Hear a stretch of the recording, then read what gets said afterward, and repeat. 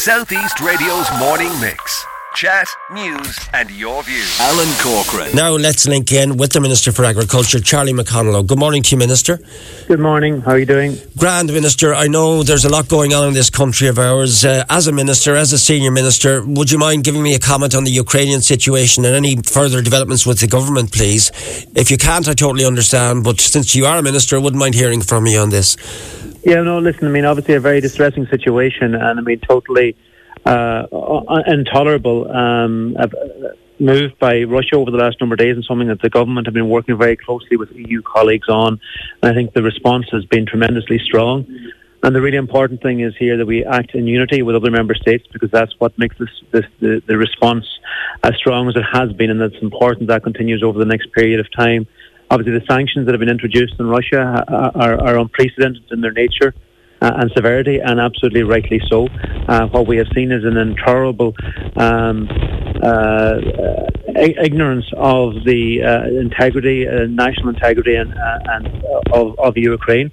A really abominable humanitarian situation happening as a result of that, and we all need to work together to make sure that the message is getting absolutely through clearly to Russia, and that hopefully we can find a resolution and have the integrity of Ukraine respected and change the situation. But obviously, it's been intensifying in the last number of days, and a very, very, very concerning situation for everyone in Ukraine and indeed their families here in Ireland and across the world. And I appreciate you, because I haven't had a chance to speak to you off air because we were waiting for you to come through to us. So I appreciate you taking a few questions on this for the moment. And it's because we have a lot of people of Ukrainian descent here in County Wexford. In fact, I'm going to meet a group of them on Thursday in Enniscorthy. And even the girl who cuts my hair is from Ukraine. And look, they're very, very worried. Is our Minister Simon Coveney in constant contact with the evolving situation? Are we being kept in the loop here in Ireland? Yes, very much so. And right across all government departments and ministers as well, there's ongoing engagement with our counterparts across Europe. I will be having a meeting with my agricultural counterparts on Wednesday, an emergency meeting of the Council of Ministers, Agriculture Ministers and Fisheries.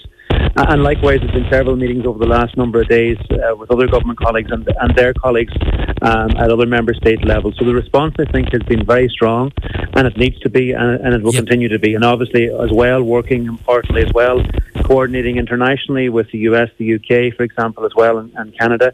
And trying to make sure that the response internationally is as resolute as possible. And of course, as well, given our position on the UN Security Council, we're working very hard there to ensure that the issue is addressed. And Minister Coveney is very much leading out on that on behalf of the government as well at the UN Security Council level. And will Ukrainian people who've had to flee be welcome into this country of ours? We just heard from our reporter Jimmy Gann, the first girl, 18 years of age, has made her way to Enniscorthy, or is due in Enniscorthy.